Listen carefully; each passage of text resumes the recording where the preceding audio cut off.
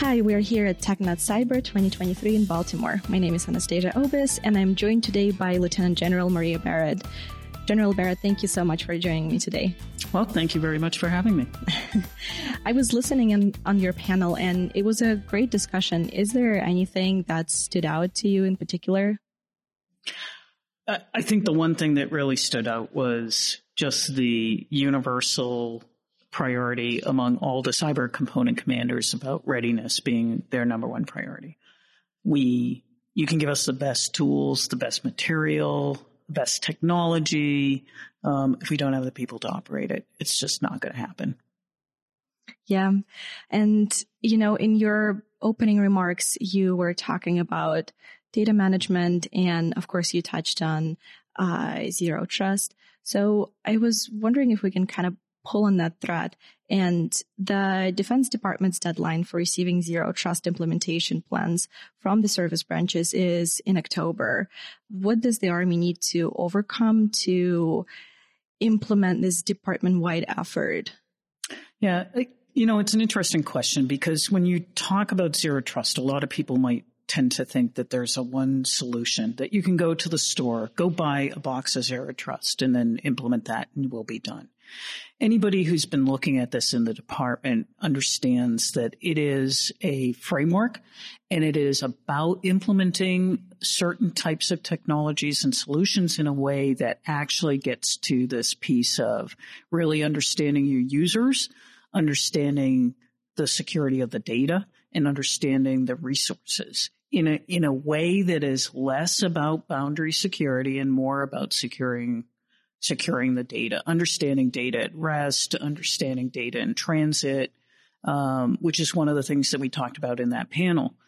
And so as we have taken a look at the existing and programmed capabilities that we have for the Army, we can implement them according to the zero trust principles in a way that delivers and meets the objectives for the DoD mandates. So we believe when we submit our plan, it will be acceptable to DoD in terms of our approach. Yeah, and in terms of data management, I'm curious how you promote that literacy and make sure that you're implementing the data that you actually need. Yeah, I do think that's a really important question because as a person who has dealt with technology over the last 34 years, what makes the difference between a successful deployment and an unsuccessful implementation is really whether or not you're actually looking at some of those things like processes and training. If you just come in and plunk the technology down, and I see you have a wonderful computer sitting in front of you, but if you only use a fifth of the capabilities that computer can actually do for you, what did we really spend $2,000 on, assuming that's what you paid for that computer?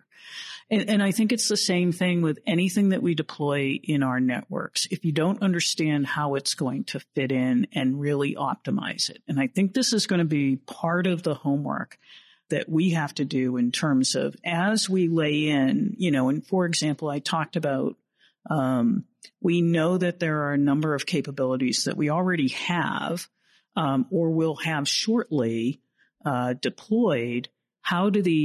We have to do our due diligence to come back and go, did we just deploy a capability? Or are we actually operating them according to zero trust principles? And that's going to be very different for our operators and defenders to make that switch.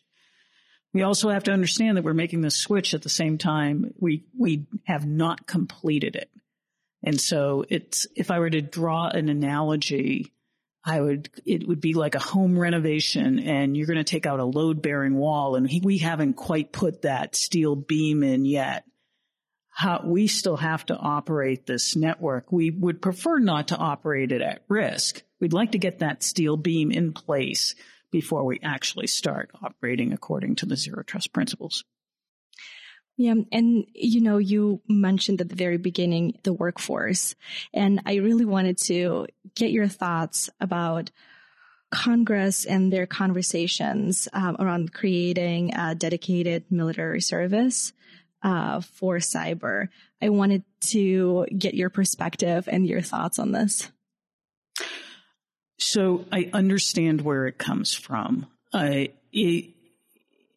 is a desire for this force to be successful. And so I take the intent of some of the messages that we're getting from Congress very seriously in that regard.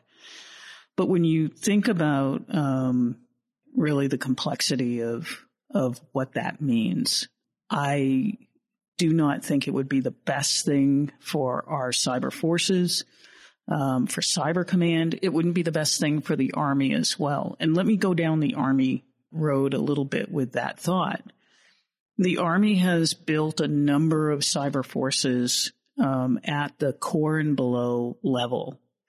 And so when you think about actually having a cyber force, where does that line get drawn between what is Cyber Command and what would be a service? Or would the service have to give up those tactical cyber forces that they're building?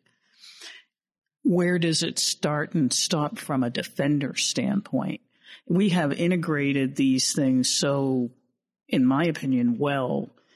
We would now have to go through this decomposition, and I don't know if that would be in the best interest, given some of the very active threat environment that we're dealing with. We would spend a lot of time trying to do that decomposition. Thank you for that very thoughtful answer. And I also wanted to get your perspective on JADC2. So as the Defense Department is moving towards implementing JADC2, what are some of the zero trust use cases that came out of projects such as Project Convergence, and what are some of the lessons learned? Well, I think the Project Convergence wasn't necessarily about zero trust. I do think it was about how is it that we seamlessly share and move data between domains in order to accomplish the tasks that they scoped for the Project Convergence exercise. And so I do think that was fairly successful in terms of being able to provide a data fabric for that type of information to move seamlessly.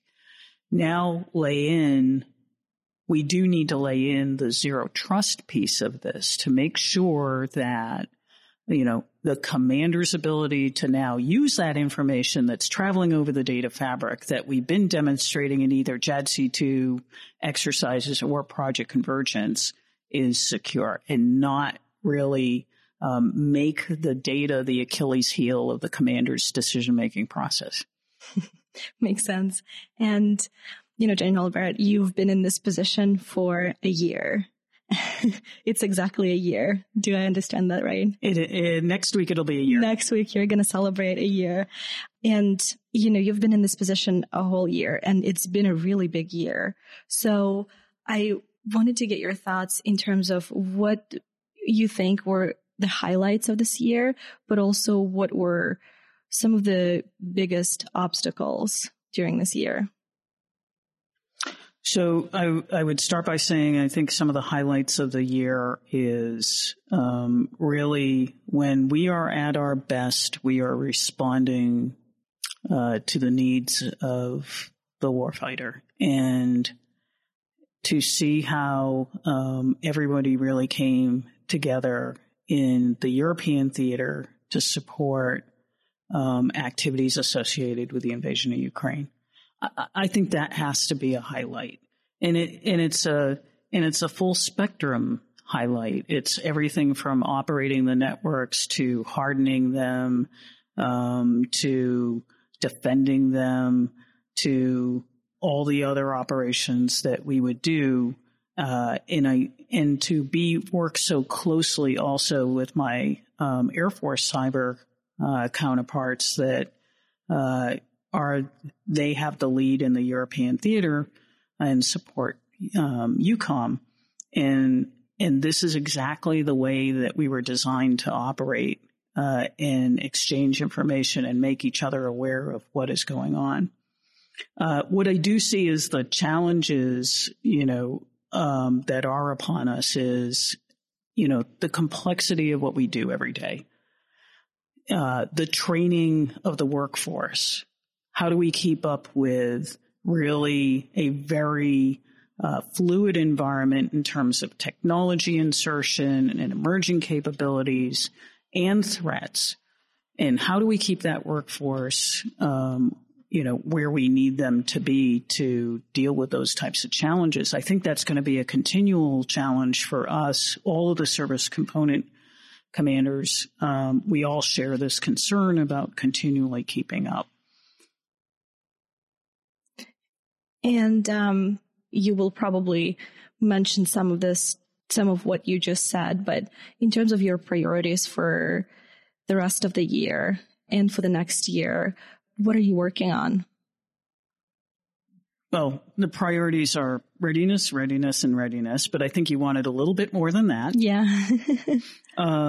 So we will continue to expand upon those initiatives, and we will fight for every intern. We will go to every academic institution that we have a relationship with in order to build those relationships and really ensure that people have an understanding of what we do, why it's important, and that this could be a very good place for them to fit in. Once we bring them on board, we need to keep them. And again, I talked to that challenge of ensuring that they can keep up with emerging trends.